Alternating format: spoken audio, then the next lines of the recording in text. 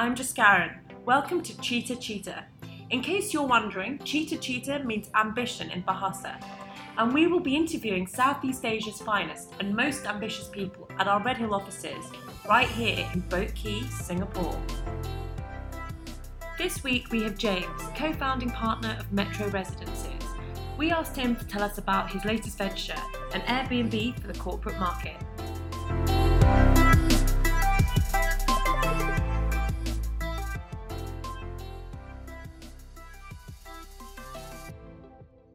Hi James, welcome to the Red Hill offices. How are you doing today? I'm very good, thank you. Excellent. So why don't you tell us a little bit about your story and the company that you co-founded? Sure. So I'm the co-founder and CEO of MetroResidences. I started the company in 2014. Before I founded MetroResidences with my partner Lester, I ran a company called Pandabit for about 2.5 years. And before Pandabit, I worked as a financial analyst, analyzing publicly listed companies for 7 years. Pretty amazing. So what made you decide to do the shift from a job where you had pretty, regular income to starting up your own company? What made you do that? Yeah, so I mean, it's a confluence of factors.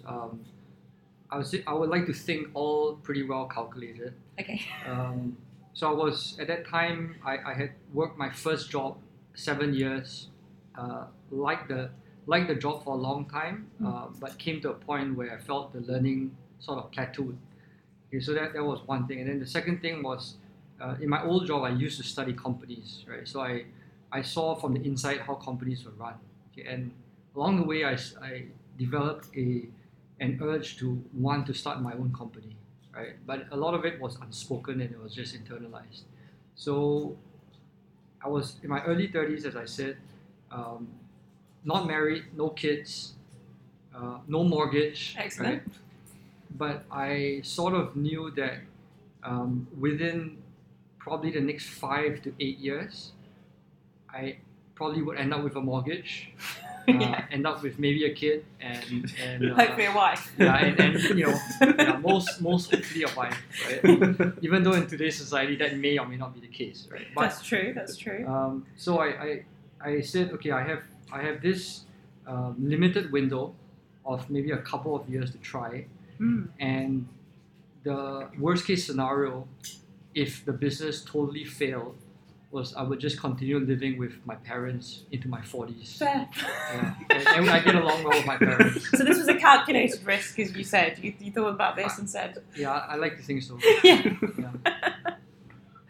Okay, so that's great. A lot of people have great ideas and they make this big jump, but what were the biggest challenges in terms of, finding funding or getting people to believe in your vision for your future company?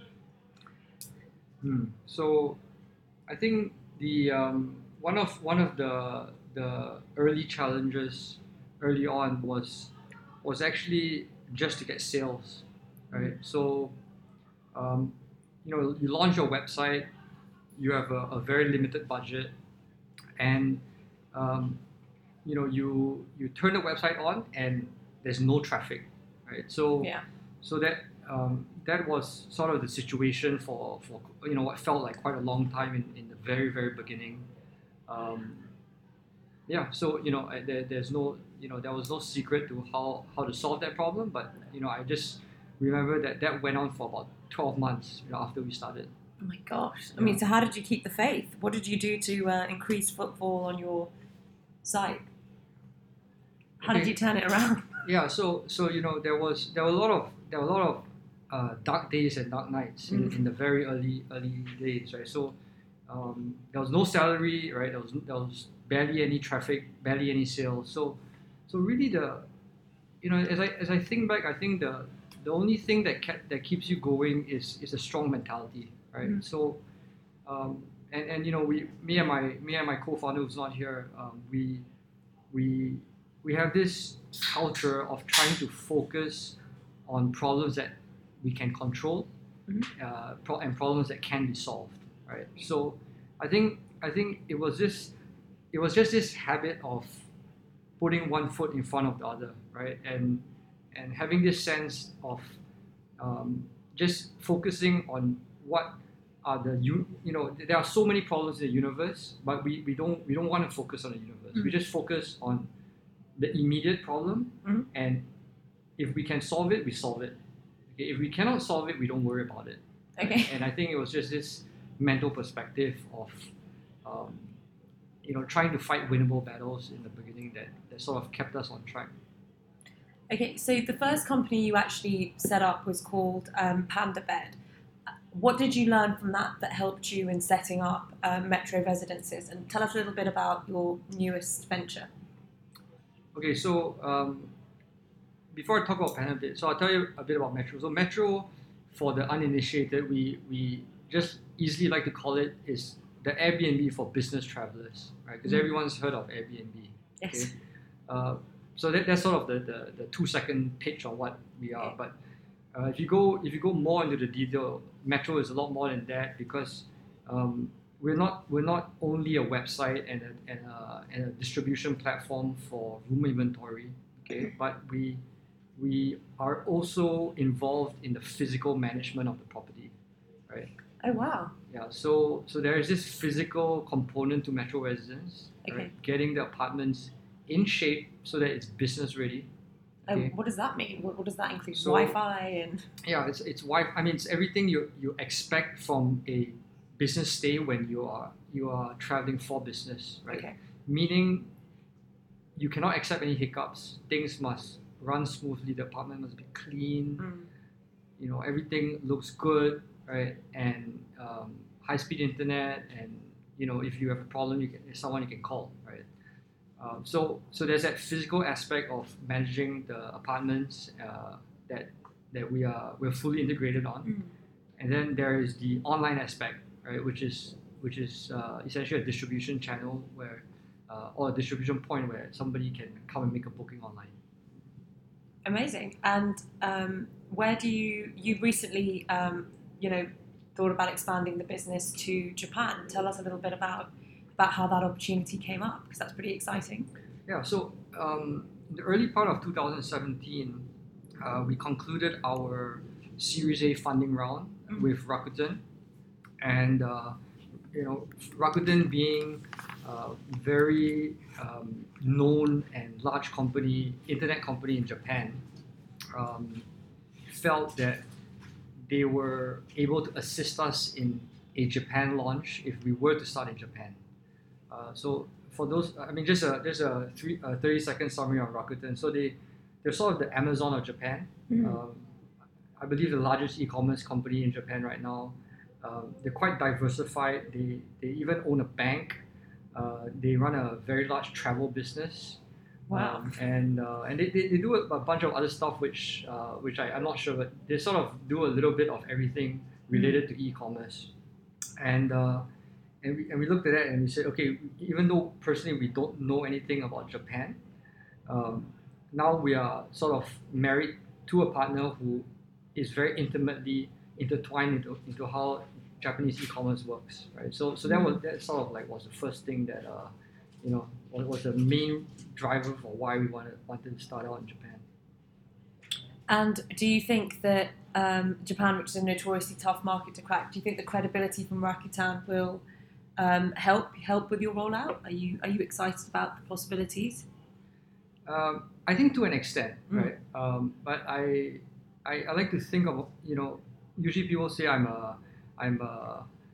sort of a cautious optimist, right? So initially when there was this pitch that Rakuten could really help us out, I sort of had this I shrugged it off. I said, yeah, they'll help us out and that's good and fine, but we've got to make things happen on our own, right? So I still sort of hold that view. They're busy people. They have things to run.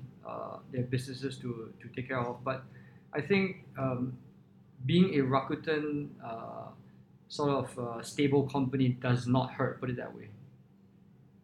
Absolutely. Yeah. Okay, so one of the things is that there are a lot of people who want to start their own business and want to go into the future with their tech startup. And that's the journey that you yourself have done, having been a venture capitalist and now going into starting up your own business. What advice would you give to people to be brave, or like any tips that you have from all your experiences? Don't do it if you don't like pain, for sure. I think, I mean, you know, because I have a lot of friends. Some started and failed. You know, some started and are successful, even though they are a minority. I think doing a business is not for everyone. Okay. Okay. So it's very hard for me to say who should start and who shouldn't. I think if if you have self-knowledge of yourself, and you know what drives you, what motivates you, you make that judgment call by yourself whether you want to start a business. But I think for those people that for the existing entrepreneurs that have started, I would say there are a few universal laws that I think I wish somebody had told me a little bit early. Like what? That sounds interesting. What was the advice you wished you'd had?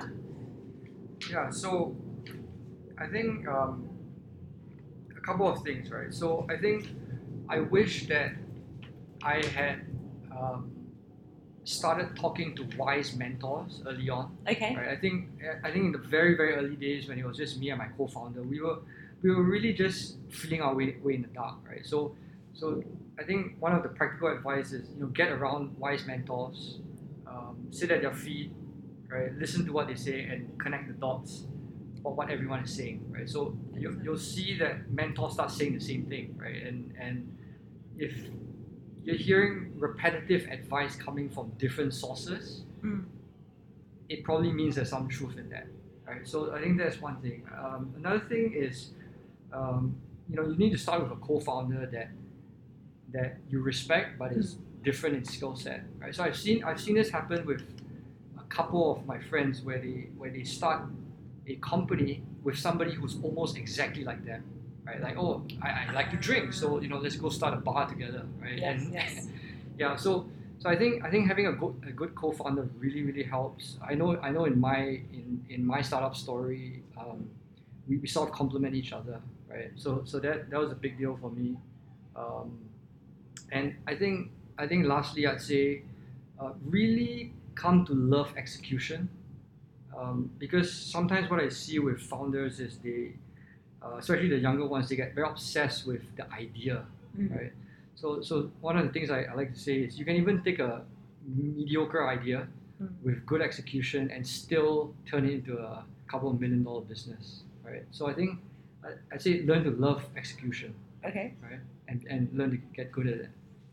And so the other question I had for you was that you've got a very interesting website or app, and it allows people to kind of see around apartments before they actually, choose to stay in them.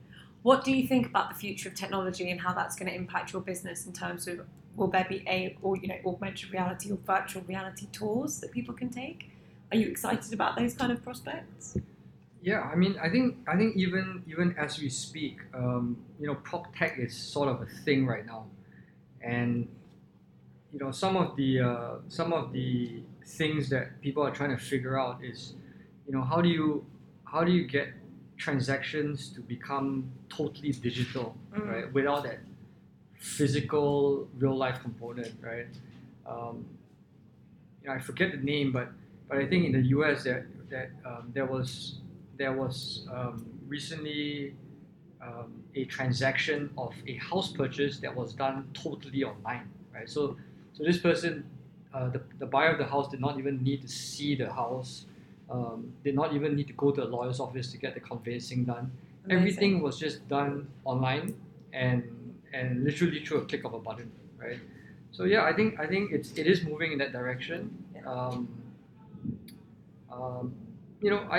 don't think you will totally cut out that physical viewing aspect, because a home is a very touchy-feely thing, right? And people want to live in it and feel the home. But I think if the technology can bring us halfway there, yes, where you cut out half of the viewings, right? That goes a long way already. Yeah. And what is one of the most interesting things that you've found out in terms of your user base in MetroResidences? You say you're the Airbnb for the corporate world. Were they being underserved by other market leaders? What made you? What gives you the perfect platform to help these people? Yeah. So I mean, I think going a little bit back in time, right, before the accommodation disruptors came up in the space, the market of foreigners or expats moving to Singapore were really served mainly by two very big industries, right? So one is the hotel industry, and one is the service apartment industry. Sometimes the line that separates the two is a fine one, okay. But what you saw towards 09, 010, right? So this is going back about 7 to 8 years, is that if you looked at the prices of service apartments, like the legitimate big branded service apartments, yeah, and you compared them with the prices of hotels, what you found was that essentially they were almost the same price, right? So we're talking like you pay $8,000 or $9,000 a month, it's Singapore dollars, so that's roughly about $6,000 US a month to stay in, say, a studio apartment. Okay, so this was like going back, like I said, around 2010, right? And if let's say you had a budget that was 30% less than that, right? And you said, okay, I only have 4,000 US or about 6,000 Sing a month to find a place. Essentially, you will not be able to find something that was decent, right? That has changed somewhat ever since the accommodation disruptors have come in. We are one of them. Airbnb is another one of them. That has, I wouldn't say it's leveled the playing field totally, but it has introduced additional supply into the market, and hence the established players have, in my opinion, as a reaction to the options out there have decreased their prices. So I think net it is a win for the consumer. Yes. But yeah, I mean that's kind of how we started, right? Because there was a lot of pent up demand for properties that for good quality properties at about $3,000, $4,000, and $5,000 a month. Excellent. Right. Okay, so my final question is one that is about how you were an entrepreneur at the age of 7. Anything you'd like to admit about Marvel comics and selling them as a business? How did you know that?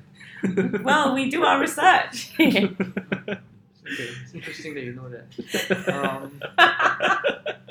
Yeah. So you start young. You said that you were, you came to you late in life and you might have had to live with your parents, but actually you've been an entrepreneur since you were 7.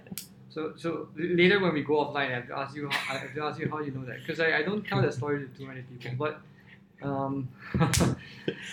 we know other secrets about you too. Yeah. So your Google search history is public knowledge.